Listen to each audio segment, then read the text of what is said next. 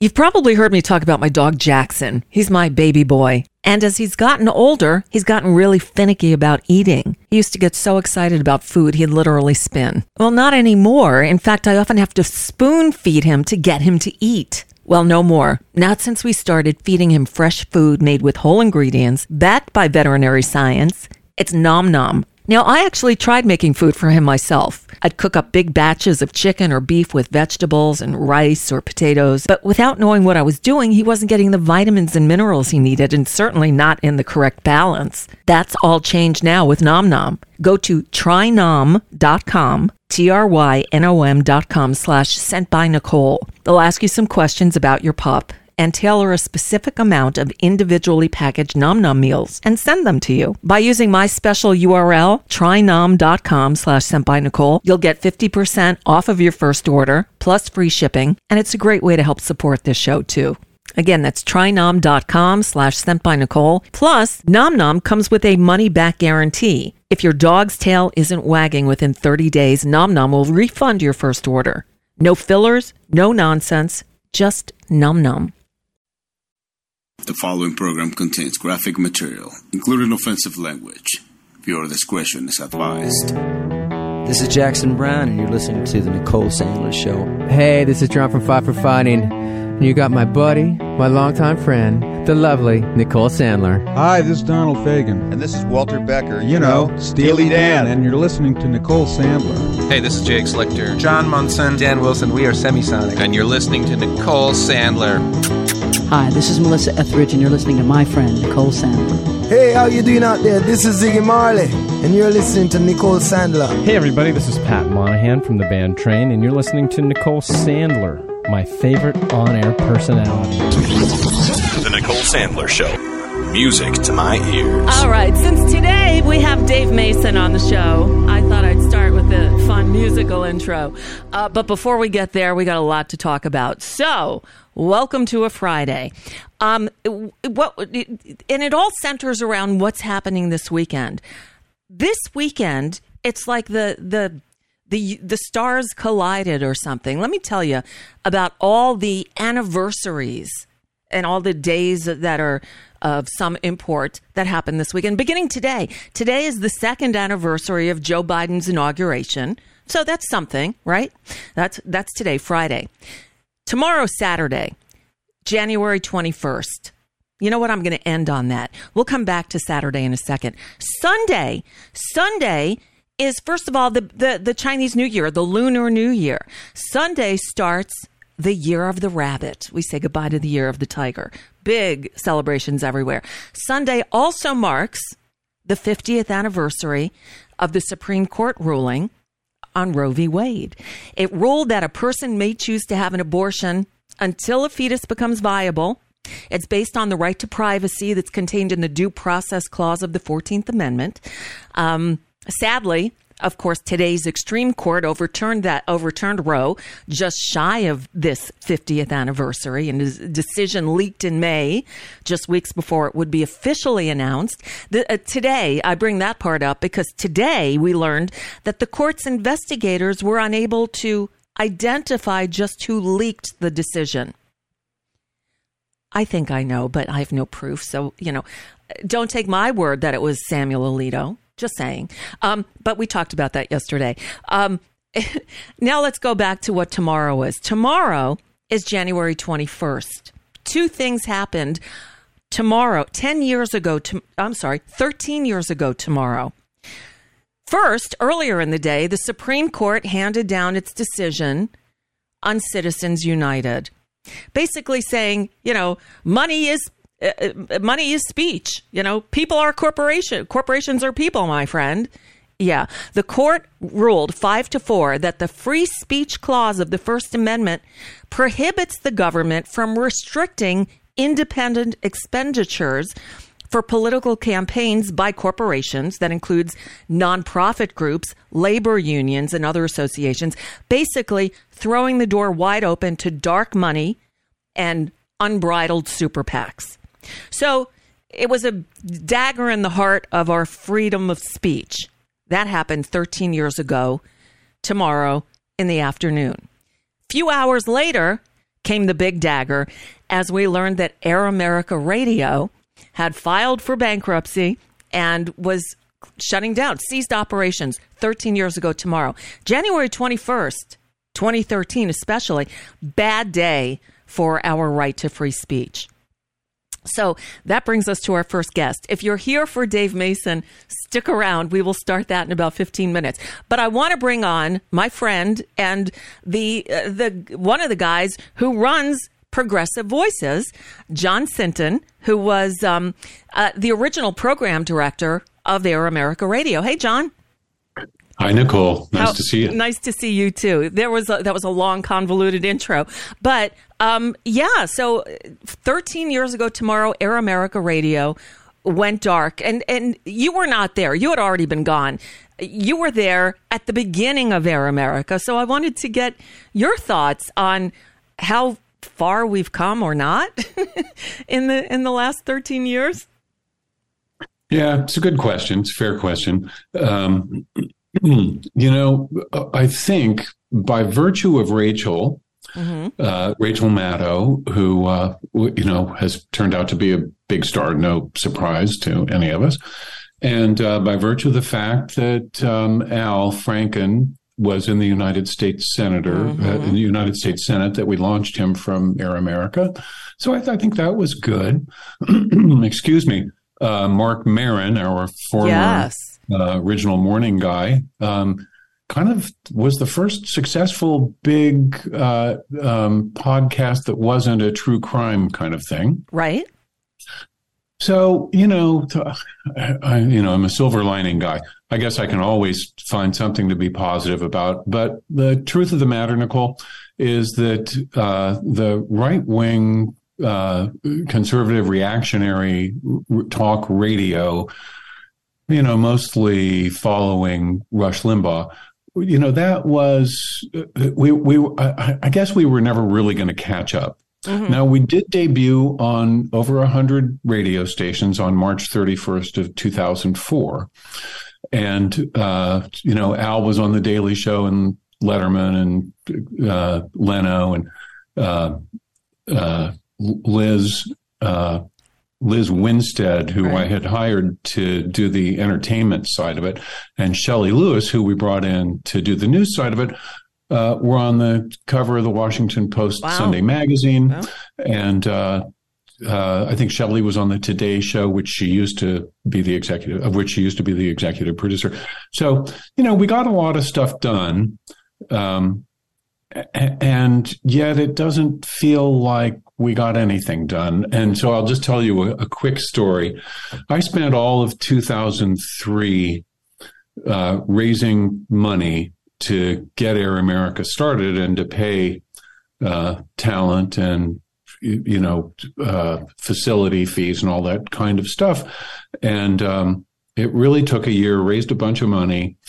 And when one of the people that we raised money from turned out to be a fraud, a guy who is now in federal prison, by the way. Good. I'm glad to hear that. Well, he defrauded any number of other people after us.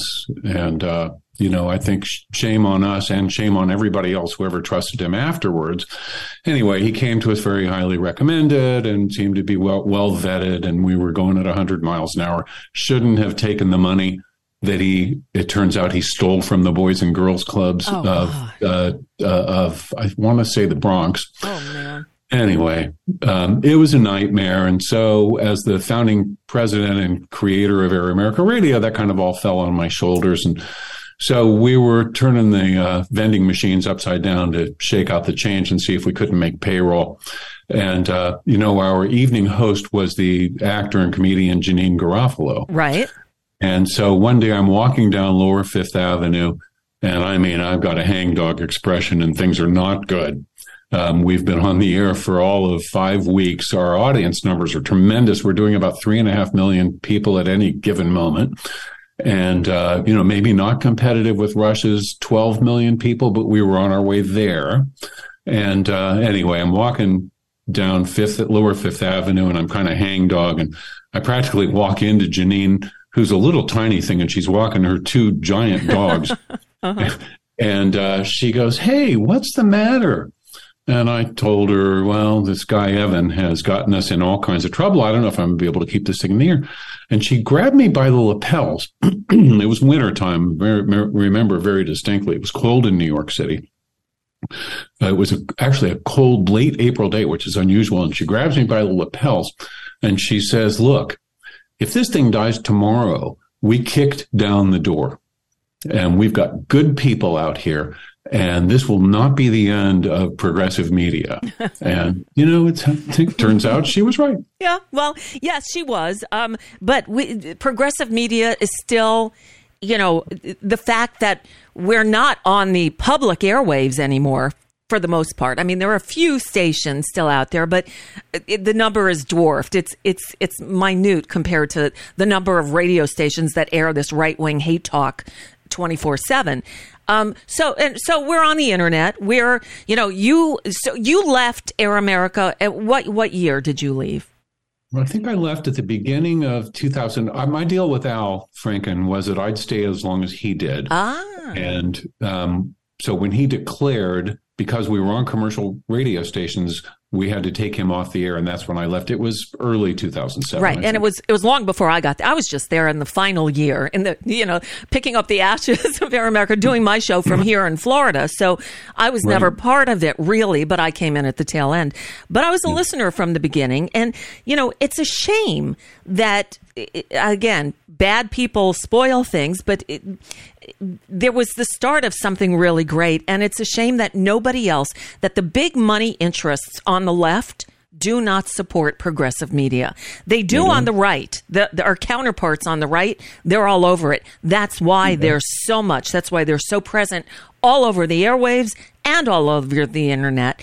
And we're just left fending for ourselves. So it's a scrappy kind of thing we have going here. It's sad because there is money on the left. They just don't. Yeah. Well, our big joke, as this guy named Javier Sarde and I were traveling the country raising money, was that, well, we know a lot of rich liberals. It's just apparently that none of them have any money. We could, we had some wonderful investors like Rob Reiner. Hollywood was pretty good for us. And even on the East Coast, George Soros put a little money in. But the big money, I had gone to Chicago a few months before we debuted at the invitation of Bill Clinton.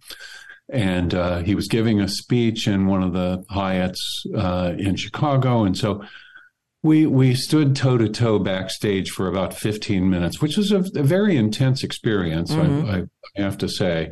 And it was mostly lip service. And I had been with Hillary sometime before that in D.C., and she was like, "Let me get you with Bill because he knows all these guys with money." And so anyway, he said, "Oh, yeah, I think we can get this done." But, the Ron Burkle money never materialized.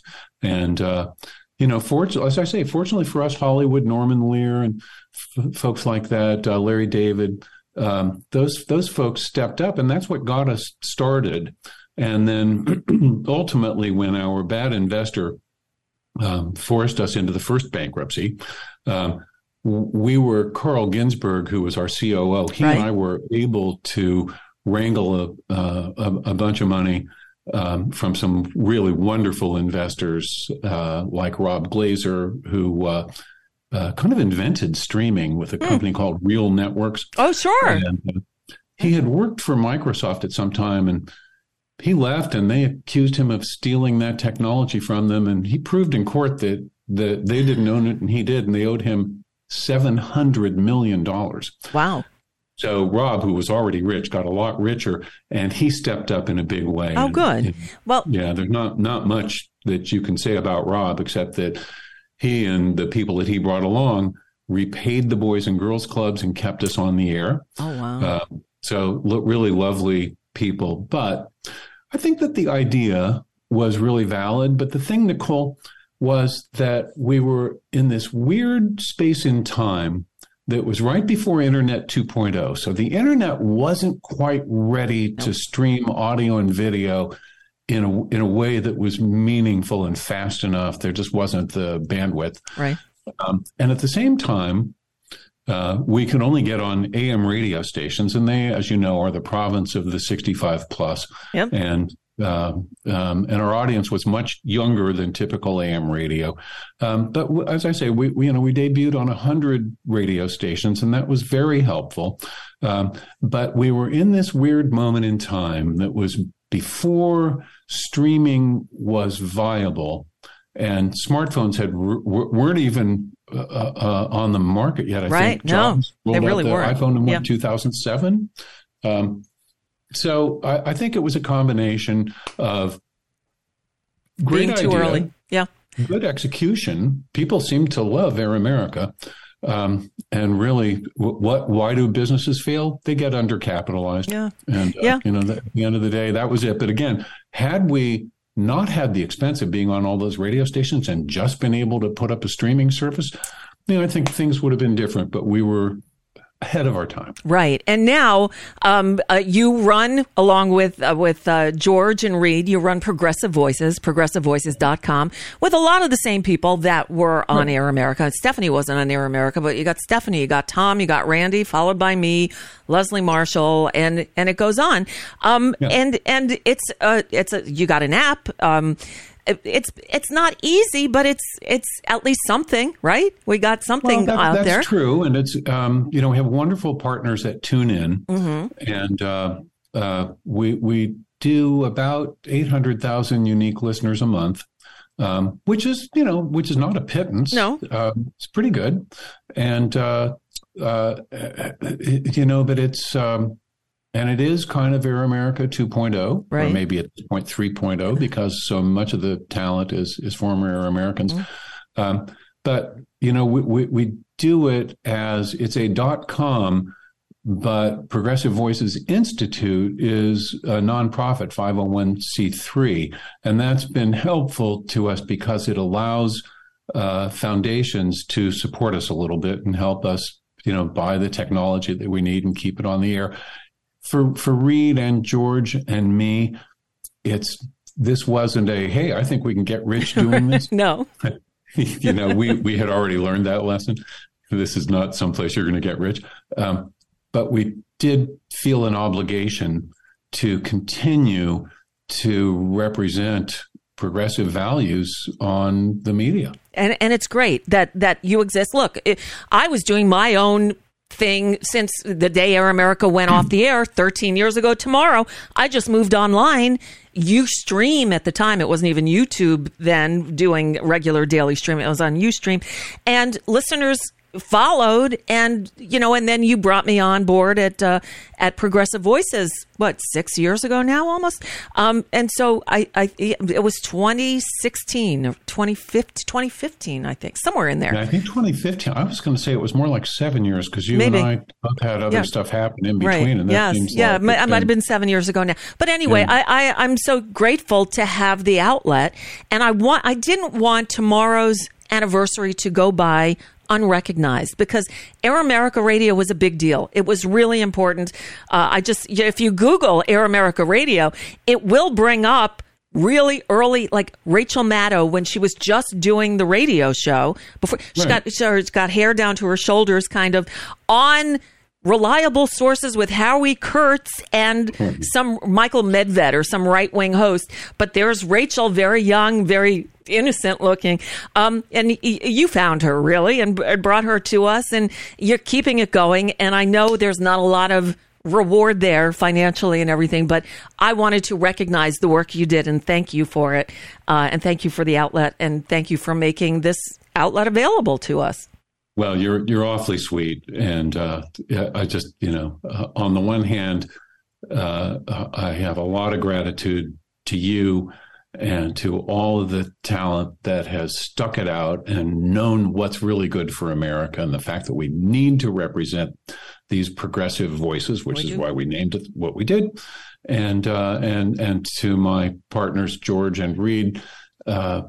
It's we're full of gratitude. We of course we wish that we had 20 million listeners and that we were all getting rich, But this is definitely the next best thing. Definitely. And I hate that I have to cut this short, but I do, because I taped this interview with Dave Mason on Monday, and it's a set length, and I got to get to it, or we're going to run over, as I know I tend to do occasionally, and I don't mean to. But John Sinton, he's the guy behind Air America and Progressive Voices, and I just wanted to recognize the contribution, because it's really important, and thank you Very for it. Sweet. Hey, Nicole, thank you so much. I appreciate your having me. All right, John. We'll talk again soon when I have more time.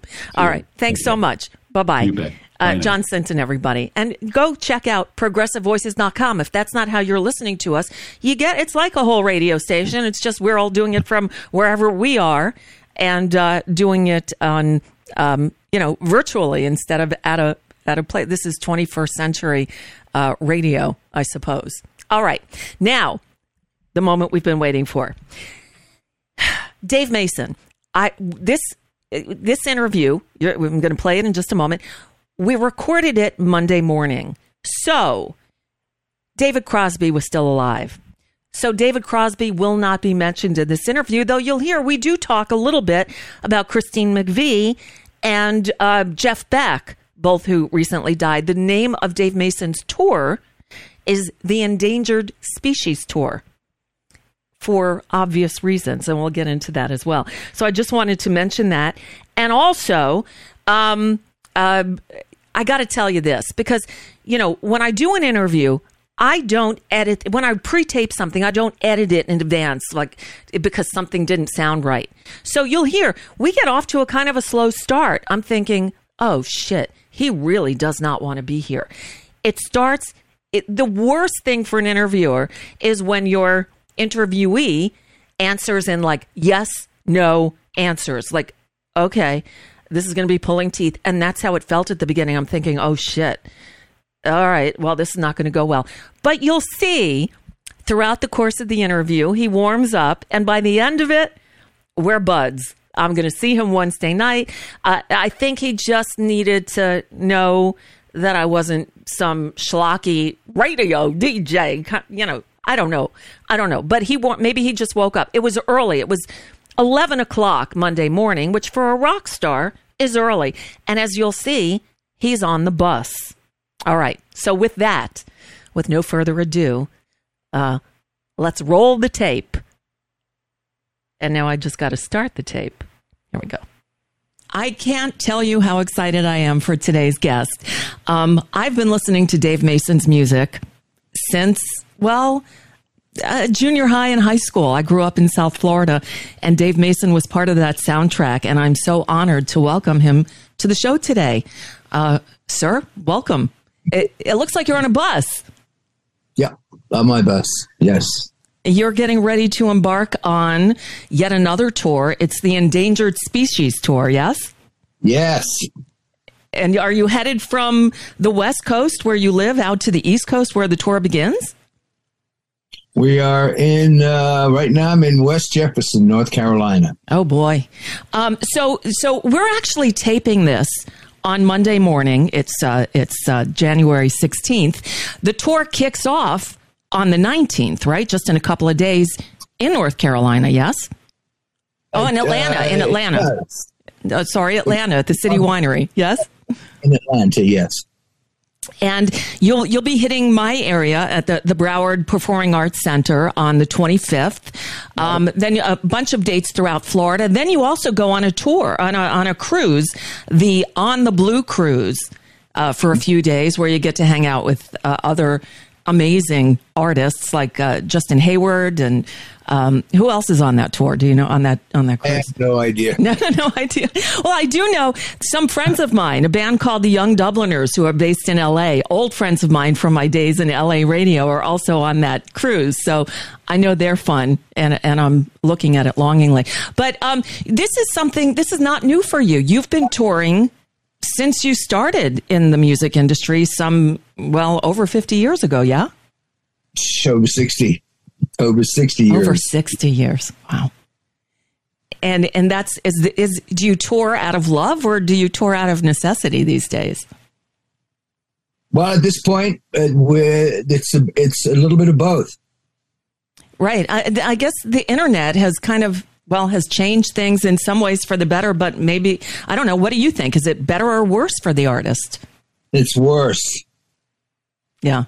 Worse. And then on top of that, you have Pandora and Spotify that just are not paying the correct royalties to artists. So we are left with playing live, which I've been doing it since I was 16. So you have been. Can we talk a bit about your history? Because you were just a youngster when you had your first big band. Your first band was actually Traffic, yeah? It was the first commercially successful band. It's not the first band. Gotcha. So how did you start? You grew up you were born in England. These days you live over here, but you started there. And how did you get your start? Started with a band called the Jaguars when I was 16. Wow. And then that progressed into different incarnations, and met up with Jim Capote, had a band called the Sapphires, and he was the lead singer, sort of did a pretty good Presley impersonation, and turned out Jim could play drums. Mm-hmm. So formed a couple of different bands, the Hellions, the Deep Feeling, and out of that we got to know Steve Winwood, and that evolved into Traffic. Wow. Now, you didn't stay with Traffic all that long. You were there and you left and you came back. Was that a personality thing? Was it that you were young? What was all the turmoil within Traffic? Well, most of that is in the book, which will be coming out in May. Yes, I am looking forward to that. I'm going to ask you about that. So, basically, I was originally, first off, I left after the first album. There was too much success too fast for me. And, I couldn't deal with it. So I took a break.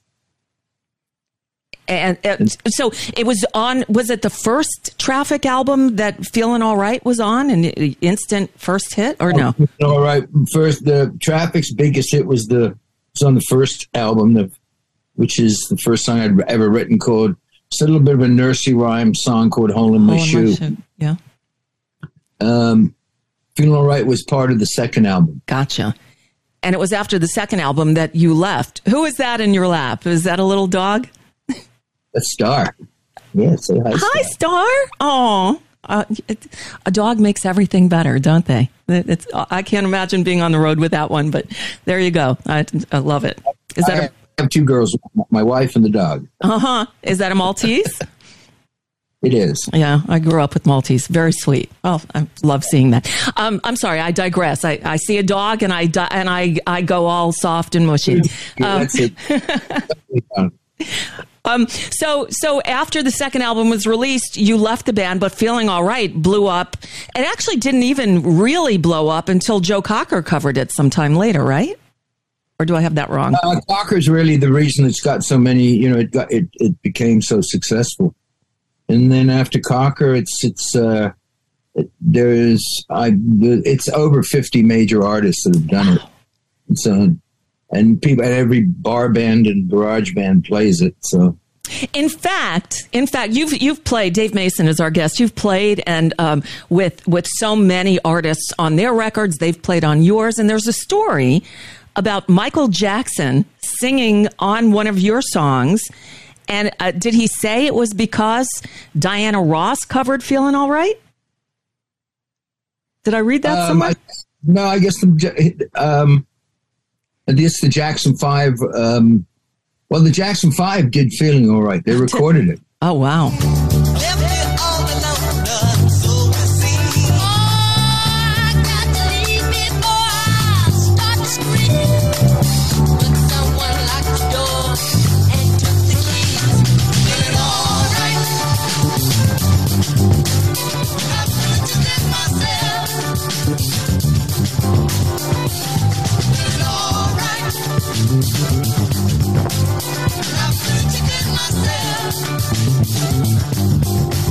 Okay, and so that's how he knew you, and you asked him, you were in a recording in a neighboring studio? We were at the same recording studio. He was just in a different room, and he was on a break, and I needed a harmony on something, and he was like, sure, no problem. Came over and sang. And so that was in the days of Jackson 5 when he was still young, or was he already Michael Jackson? No, I think they were in the other studio. It was either Cutting Thriller or... oh, wow. Yeah, I read it was Thriller that he was working on, but you know better than I. So you left Traffic when you decided to step back. You started playing with other artists. You wound up touring with Delaney and Bonnie. How did that partnership come together? Because you spent a lot of time with them, right? Well, they were. I played with Delaney and Bonnie for guitar for about, I don't know, maybe a year. Mm-hmm. And got to meet them when I first moved here in '69, and became friends with them. They were part of the LA music scene, along with Leon and Jim Gordon, and a lot of those guys were they were session players here. Mm-hmm. Delaney and Bonnie, I worked with for I think about a year or so. We went even toured Europe, but toured U.S. with the open for a lot of the Blind Faith shows. Yes.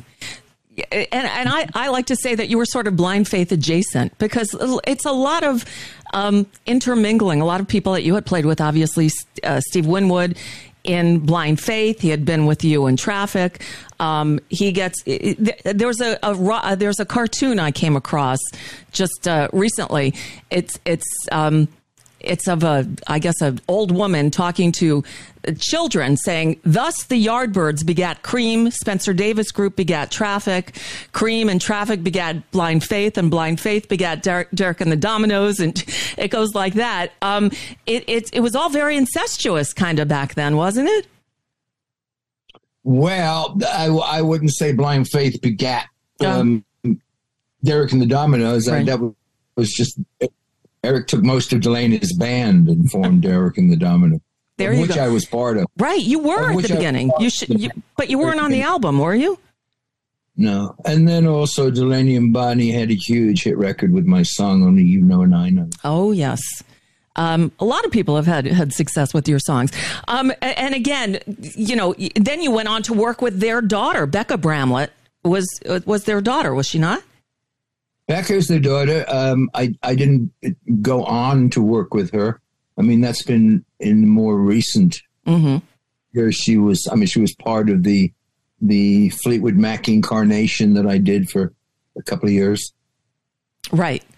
Fleetwood Mac is another, band that's gone through so much. And in fact, you recently, during the pandemic, put out a video. You called yourselves the Quarantines, and you were joined by Mick Fleetwood, and a few of the members of the Doobie Brothers. Sammy Hagar, I'm not quite sure how he fits in this configuration, but a bunch of great artists got together to do a song remotely during the pandemic. Yeah, I was kept being asked to put, whilst we were all sequestered, do something, since a lot of artists were doing, I guess, performances on the internet and putting it out there, which I really wasn't too up for doing. So I thought, well, maybe I can get a few friends that I know might want to participate in a version of Feeling All Right. Just a good vibe thing. So, it was all three of the Doobie Brothers, with Michael McDonald. Right. Sammy Hagar, Mick, who I know and have known for some time. And we just decided to put this little version of Feeling All Right, which was obviously done remotely. Everybody did their piece, and then it was all sort of pieced together, and it came together amazingly well, considering we were all scattered all over the place.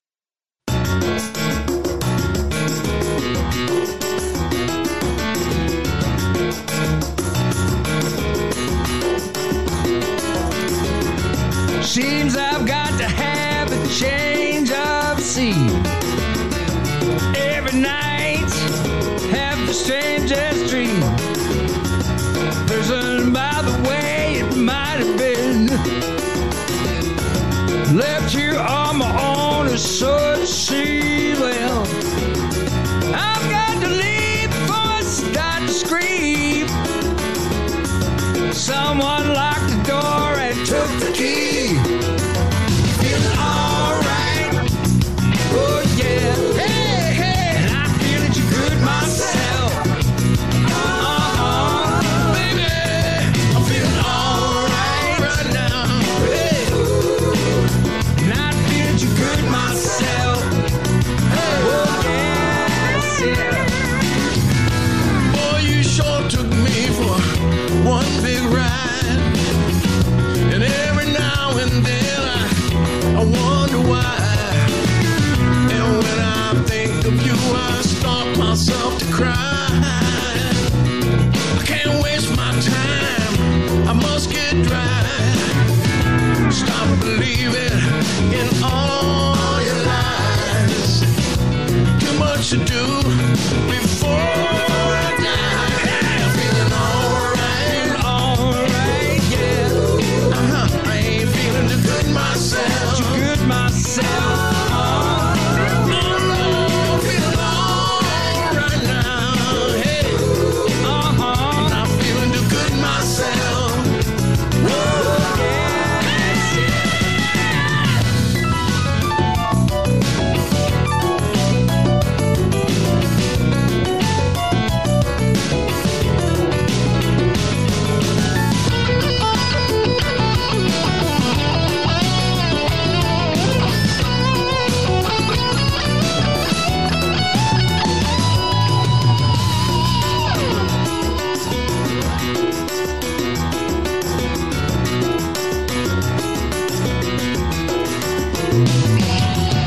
Hey, don't you get too lost in all I say. Though at the time I really felt that way, but that was then and I know it's today. I can't get straight, so I guess I'm in to stay till someone come along and take my place. Okay, I'm going to pot this down and just forward a little bit ahead in the video because I got a copyright warning. So let's move back to the interview. Sorry about that. Here we go. It really is. It's wonderful. Now, you also have gone back. I mean, look, you've got this library, this collection of amazing songs that you've written over the years, again, that I grew up with. You went back to the album Alone Again. And screwed that up too. Reimagined it. Tell us about that, please. Why did you decide to Alone Together? Alone Together. Sorry, Alone Together. Together, I redid as Alone Together Again, mostly. Together Again. I mean, it just basically started out with redoing a song called World in Changes that was on there. Great song. But completely different from the original. It has a reggae feel. And it just then actually mostly I decided to redo the whole thing mostly because all those master tapes got burned up in the Universal fire. Oh, right. A lot of people don't realize that this was a thing. It was 5-6 years ago already. Universal had a collection. They were stored on the Universal lot in California, in Los Angeles, where they kept all the music masters, and there were so many priceless pieces of tape there that all just burned. It's unbelievable that could happen. So the masters for Alone Together were part of that. I'm so sorry. That was heartbreaking. The news of that day was just terrifying. And so you decided to re-record everything. Is it part to replace it and part to update everything because it had been 50 years? Well, I redid. Except for wording changes, they're all pretty much the same arrangements, just a little adding different things here and there. John McPhee plays a great banjo on just a song. But basically pretty similar. Mm-hmm. But yeah, I mean, it just, and plus this time I get to own the masters. So, well, that's the difference. I love the 2 album covers. What I have up on the screen now is on the left, the original Alone Together album cover, and then the Dave Mason Alone Together again cover. And there you are. It looks like on the same sort of mountainside, just in a different part of it, and a little bit older. Yeah. Slightly. People know you. We know your music. We know your history with Traffic. But what a lot of people may not know are how many other records you played on and riffs that we know. For instance, at the beginning of this song, if this will play, and of course it doesn't want to play. Come on. Always, my studio gremlins get me every time. Hold on. I can play it from here, I believe. All right. Hopefully you can hear this. Let's try it this way. Yes?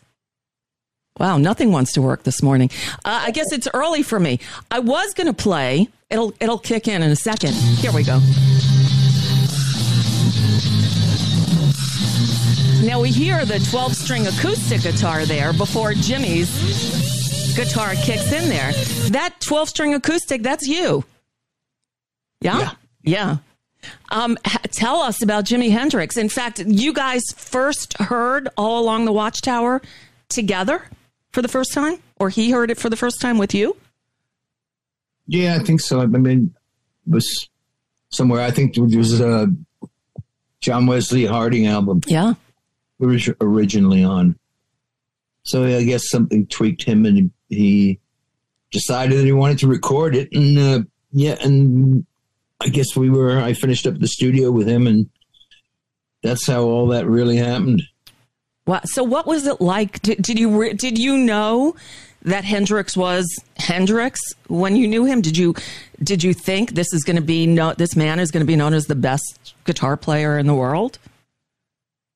I had seen him, actually McCartney. I think we may have been there at the same night. I get maybe, or it was a different night. Was there? I think this little club called Scotch of St. James. I think Jimmy got up and jammed with the band there. He just moved there. So pretty much, he was. I mean, he was. There's a lot of great guitar players. There are no more Jimi Hendrixes. No. Well, and we just lost Jeff Beck as well. And look, again, you're sort of Jeff Beck adjacent, but you never worked with him, did you? You guys have worked with a lot of the same people through the years. No, I don't know. I don't know him. I never really met him. I think we may have been on some concerts back when I was with Traffic in the early days in Europe together, but I don't know him. Great guitar player. Oh, very much so. So as you worked with Hendrix and you worked with a number of other bands, you mentioned briefly you were with Fleetwood Mac, but Fleetwood Mac also, so many people just know them from their biggest incarnation, but they started as a blues band with Peter Green and Oh Well, and amazing guitar work. And you played with an incarnation of Fleetwood Mac that was not Lindsey Buckingham and Stevie Nicks. But did you work with Christine McVie? I did not. She was part of the album called Time, but no, she had some other guitar player she wanted to play on her stuff. Oh no! It was very peaceful. It's all in the book. Well, tell us about the book. So you're writing a book. It's going to be out, you said, in May? The book's done. It's just it's set to come out in May, and obviously called Only You Know and I Know. So yeah, it's supposedly slated to come out in May. Hopefully that will be the case, and we'll see. I can't wait to read it. I can't wait to read it. So you again, you're embarking on this tour. In fact, this again, we're taping it Monday morning. I'm going to run it on Friday, and then I'll be seeing you in Fort Lauderdale the following Wednesday. You will have kicked off the tour at City Winery in Atlanta. Then you go down to Charleston, South Carolina, to the Charleston Music Hall, and then I'll see you in Fort Lauderdale. But then you're throughout Florida. You go to Vero Beach, you go to Orlando and Clearwater, Ponte Verde, and with the On the Blue cruise in the middle there, before you head up to Atlanta, Nashville, Kent, Ohio, Detroit, Nashville, Cincinnati, and Chicago. So I'm letting people know, because we've got listeners all over the place, that those are the dates of this tour. And also Nashville, Tennessee, and also then we play Nashville, Indiana. Oh, okay. Oh, I see. Oh, that's the two Nashvilles. I see Nashville, Tennessee on February 10th, and Nashville, Indiana on February 17th. Got it. Tell who's in the band. Mm-hmm. I'm sorry? I'm sorry? I said who's in the band. Well, John Sambatero has been with me for, John is on almost 40 years he's played with me. Ray Cardwell is on bass, pretty new. He's basically almost a year. And Tony Papler's keyboards, who has played with me on and off over the last 7 or 8 years. He's back in the band. And then we just have a brand, which we're right now where I'm sitting in on my bus here. And after this, I'll be jumping out to go rehearse with our new drummer, Marty Farah, who actually he lives on Maui. Oh, wow. And so we're here rehearsing at some friends of mine. They have a beautiful big ranch up here in the mountains, in which I'm actually talking to them about finally maybe getting my festival together, which I've been trying to work on for years. So trying to piece together the Feeling All Right Festival. That's intriguing. So who would be on your wish list to be in a part of the Feeling All Right Festival? It's not going to be my thing. Is that I've been trying to put together a cruise for the last 10 years, but I don't want just music. Mm-hmm. And if the music will probably be somewhat mixed. It's not going to be any one style. Other than there won't be any rap music. Okay. I'm with you on that. Not there. Won't be any rap, but I want other things in there. See, I want to do comedy as well. Music, comedy, and some magic. Oh, that's intriguing. Yeah, and I'd like to make it, more of a fun experience where I think people, obviously, there's either blues festivals or jazz festivals or rock festivals, or people have people's tastes vary other than just one genre of things. Mm-hmm. I think in terms of a festival, and probably would include yoga. My wife teaches yoga, is very into it. It's this great little book too called Down Dog for Road Dogs, since she's usually out in the road with me. Love it. And so that's what we're trying to discuss about maybe kicking this off in 2024. We'll see. That would be great. I look forward to all of this. What can we expect on this tour? What I'm hoping for is a little bit of the stories that maybe are going to be in your book, along with the songs and telling us how they came, or is it just you go through the music and play the rock and roll? It's mostly the music. Goes from, obviously there's some traffic stuff in there, and then I try to pull stuff from my career, obviously, over the years.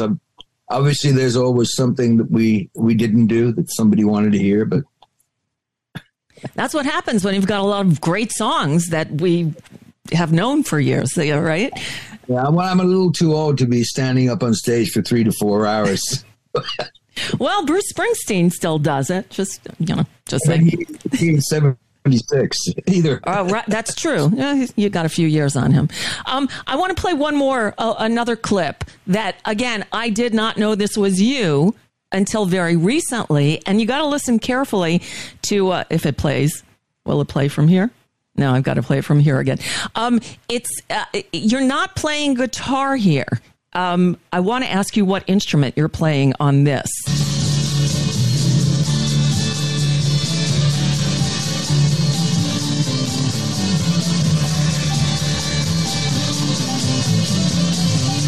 Is it something called a Shanghai? Oh, I don't know what you're playing because I can't hear. Oh, you couldn't hear it? Oh, I'm sorry. That's the end of Street Fighting Man by the Rolling Stones. Street Fighting Man, we're playing drums and a little wind instrument on the end there. That's the but it's the internet says it's something called the Shanghai that I'd never heard of before. It's an Indian instrument. It's just a little bit on the end, but mostly I'm part of the myself, Brian, and Charlie are playing the drums on that track. Wow! So tell us about the working with the Stones. How did that come about, and how long did you play with them? Just on one record or more? I just was there for the set. I knew Brian Jones. Brian and I hang out together, so I knew Brian quite a bit. And everybody use the same recording studios, same engineers. So it was, so London. Mostly, and everybody was there. So, you constantly bumped in or ran into, or, sessions would overlap between groups. And so same engineer, same producer, Jimmy Miller. So, you'd often go and hang out at someone's session. Right. And that's when the magic was made, I guess. That's all I was doing. It was like, well, hey, Mason, come on, just play this. Okay. Do you have any favorites, gems like that we might not know it's you playing on, but songs that you're particularly proud of? Well, I think probably over the years with the interviews, everybody pretty much knows what I played on and haven't played on. And if I missed anything, it's going to be in the book. It'll be in the book. But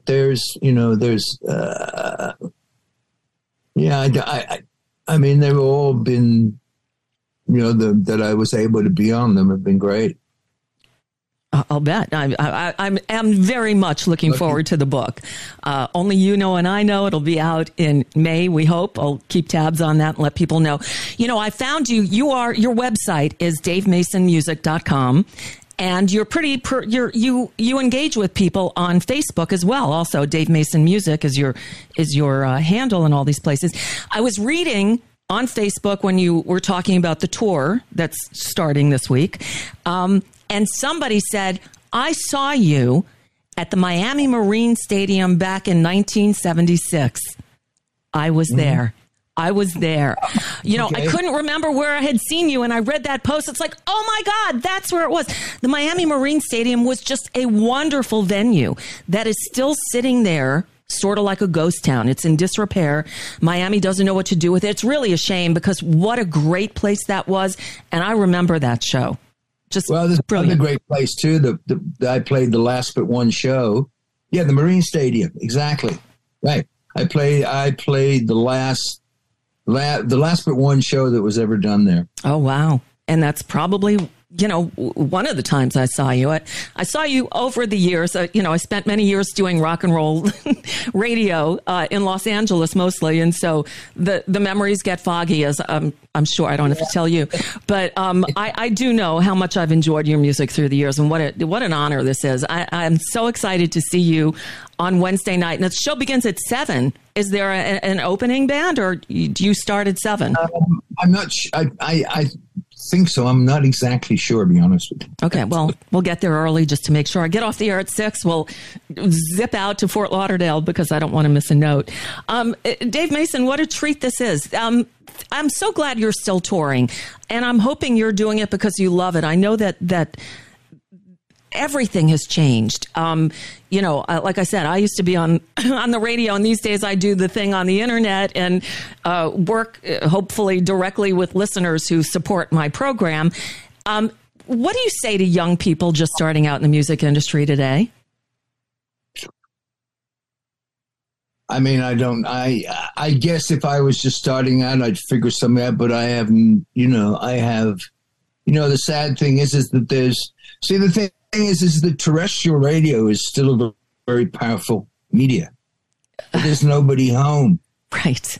And, back when we were doing albums, I mean, DJs like yourself would often go, you play a classic with Dave Mason, whatever, and you go, hey, you got to check out the new one here. And you'd spin it, and you'd tell, and people would know. And that's how you're just throwing, it's like throwing shit up against the wall here these days. It's just, and you're in a worldwide supermarket called the internet. And I'll tell you what's really frustrating is, especially for people like me, a frustrated old disc jockey doing talk radio now, is, a lot of my audience finds the show on YouTube. Well, I can't play music on YouTube. I've been suspended from streaming more times than I can tell you because I played a few seconds of a song. I hope that doesn't happen from Along the Watchtower or Street Fighting Man, but I wouldn't be surprised if it did. I don't know why the labels don't work with us and let me say, all right, I'm going to interview Dave Mason. I want to play a few of his songs. Let me pay to put those songs in my show, but there's no mechanism to even do that right now. Yeah, the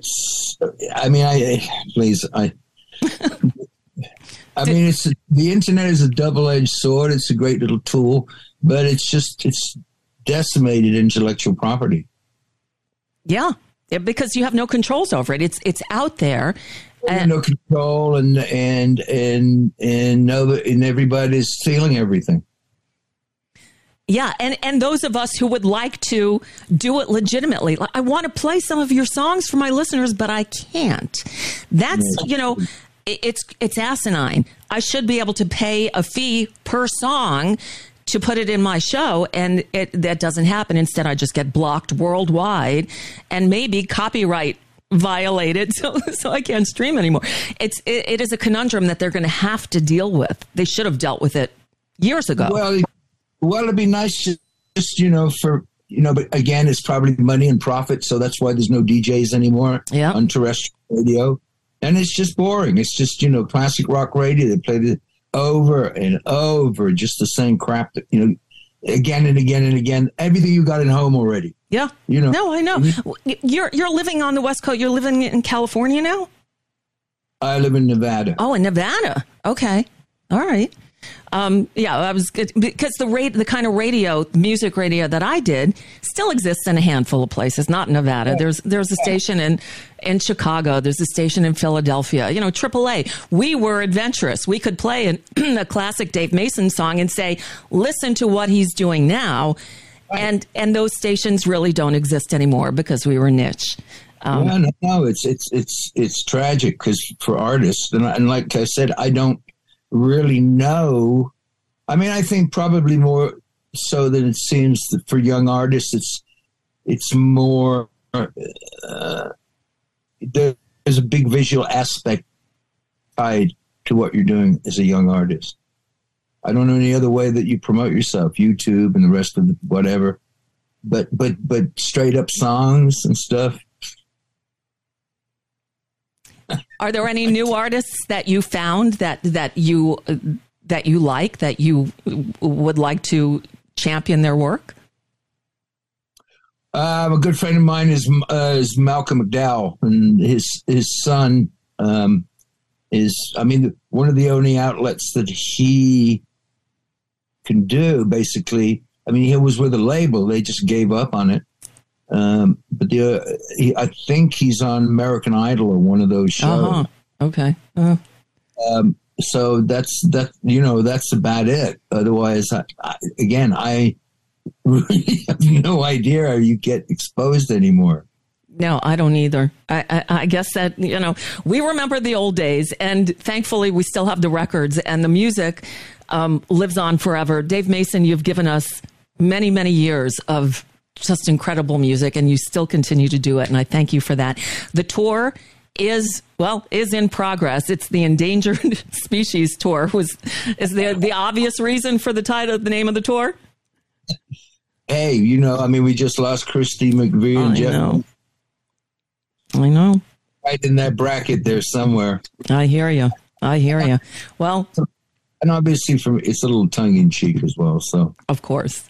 Well, thank you. Thank you for doing it. Thank you for touring. I know that the show in Fort Lauderdale is just about sold out, but go anyway. I know there's a few resale tickets available, and there's all those other dates. So DaveMasonMusic.com, the entire itinerary is there. Seeing Dave Mason is a treat. So if you get the chance, take advantage of it. Dave, it was a pleasure meeting you. Thank you so much for joining us today, and hopefully I get to say hi on Wednesday night. You are welcome, Nicole. Thank you. Thank you so much. Dave Mason, there you go. I hope you enjoyed that. I know, look, we got off to a slow start. I think it got, he warmed up. Maybe he just woke up because it was Monday morning. But I think once we connected, I think it was Star, the dog. Dogs always bring people together. All right. And now we're done. It is the weekend. I will post the video, the Feeling All Right video, on the page where I post the whole show. It'll be at NicoleSandler.com/1-20-23. And I'll embed the video there of the Feeling All Right by the Quarantines. Sorry, I had to cut it off. I was afraid YouTube was going to stop the video, and I didn't want that to happen. All right, so we're done. Thank you for listening. Have a wonderful weekend, everyone. Happy Chinese New Year, Year of the Rabbit. Tomorrow, talk to people. Use your voice, because it's the day that free speech was killed 13 years ago. And Sunday, keep in mind a woman's right to do with her body what she should have providence over, if that's the right word. It's Friday. I'm done. Thank you again. I'll leave you with the news. I'll see you Monday. Jason Leopold will be here. And that's it. Bye. It's time for Nicole Sandler's What's News from NicoleSandler.com and the Progressive Voices Network. Welcome to a weekend filled with notable anniversaries. Some worth celebrating, others not so much. Friday marks the second anniversary of Joe Biden's inauguration as our nation's 46th president, which Sorry, I hit the wrong button again. Hold on. President, which finally put an end to the 4-year nightmare that was the Trump administration. Saturday falls on January 21st, marking an awful day for free speech. In 2010, 13 years ago, the Supreme Court handed down its decision in the landmark Citizens United versus FEC. The court held 5-4 that the free speech clause of the First Amendment prohibits the government from restricting independent expenditures for political campaigns by corporations, including nonprofit corporations, labor unions, and other associations. Basically, they threw the door wide open to dark money and unbridled super PACs. Then, to make this anniversary even worse, a few hours after that decision came down, Nicole Sandler. You're listening to Nicole Sandler on Air America Radio. On January 21st, 2010, Air America Radio filed for bankruptcy and ceased operations. Sunday marks the 50th anniversary of the passage of Roe v. Wade. That's the Supreme Court ruling that said a person may choose to have an abortion until a fetus becomes viable, based on the right to privacy contained in the Due Process Clause of the 14th Amendment.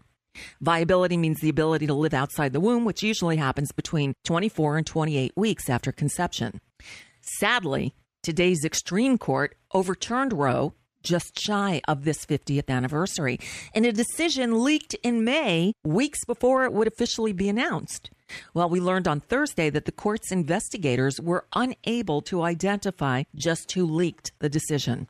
Meanwhile, protesters will gather in March in support of reproductive rights, as they have every year on this anniversary, this time under the umbrella of Bigger Than Roe. And on the other side, anti-abortion protesters gathering Friday at their 50th annual March for Life, with the theme, Next Steps, Marching in a Post-Roe America. Happy weekend, everyone. President Biden on Thursday made his first public remarks since a few classified documents from his time as vice president were found at his private Washington, D.C. office and at his home in Wilmington, Delaware. He was asked about not revealing earlier that those documents had been discovered. He said, "I think you're going to find there's nothing there. I have no regrets." The first documents were found on November 2nd, days before the midterm elections, but they weren't publicly revealed until last week when CBS first reported their existence. The White House has pledged full cooperation with the investigation, but is largely downplaying the political effects of the probe. It does need to be stated, though, that this is a completely different situation than the hundreds of documents that the former President Trump took, refused to return even after 18 months of negotiations with the National Archives, and he still lied about them. Just saying. Prosecutors on Thursday announced that they plan to charge actor Alec Baldwin with involuntary manslaughter in the fatal shooting of cinematographer Helena Hutchins on the set of the movie Rust in New Mexico in 2021. The film's armorer will also be charged, but the first assistant director has agreed to plead guilty to the charge of negligent use of a deadly weapon. Prosecutors said they knew pretty close to the beginning of their probe into the shooting that criminal charges would be filed. And with everything else going on, this one kind of flew under the radar. But a federal judge in Florida on Thursday ordered the former president and his lawyer, Alina Habba, to pay almost $1 million in sanctions to 31 defendants in a lawsuit they filed last year, alleging a vast conspiracy against Donald Trump in the 2016 presidential election. U.S. District Judge Donald Middlebrooks threw out the lawsuit in September. He fined the attorney Habba $50,000 to pay the legal fees of one of the defendants, Charles Dolan. This $938,000 penalty will be divided among the other defendants, including Trump's 2016 Democratic rival, Hillary Clinton. Here's just part of the judge's scathing ruling. Quote, "The lawsuit was completely frivolous, both factually and legally, and was brought in bad faith for an improper person. No reasonable lawyer would have filed it." And finally,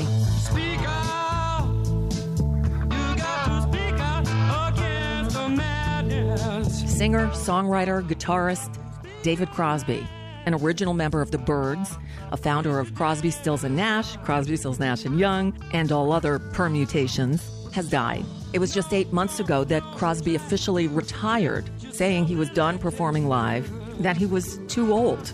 Though he did say in December that he had changed his mind. Anyway, he continued recording at what he called a startling rate. He said, "Now I'm 80 years old, so I'm going to die fairly soon. That's how that works. And so I'm trying really hard to crank out as much music as I possibly can, as long as it's really good." Hopefully we'll get to hear some of that music that he recorded in his final years. David Crosby was 81 years old. And that's just a bit of what's news for now. I'm Nicole Sandler. If you appreciate these reports on the Nicole Sandler Show, I hope you'll make a contribution. My work is 100% listener supported, and I can't do it without your help. Find out more at NicoleSandler.com, and please click on that donate button. I don't know why the file got cut off, but it did, so I finished it live. All right. Have a great weekend, everyone. Thanks for listening. I'll see you Monday. Bye.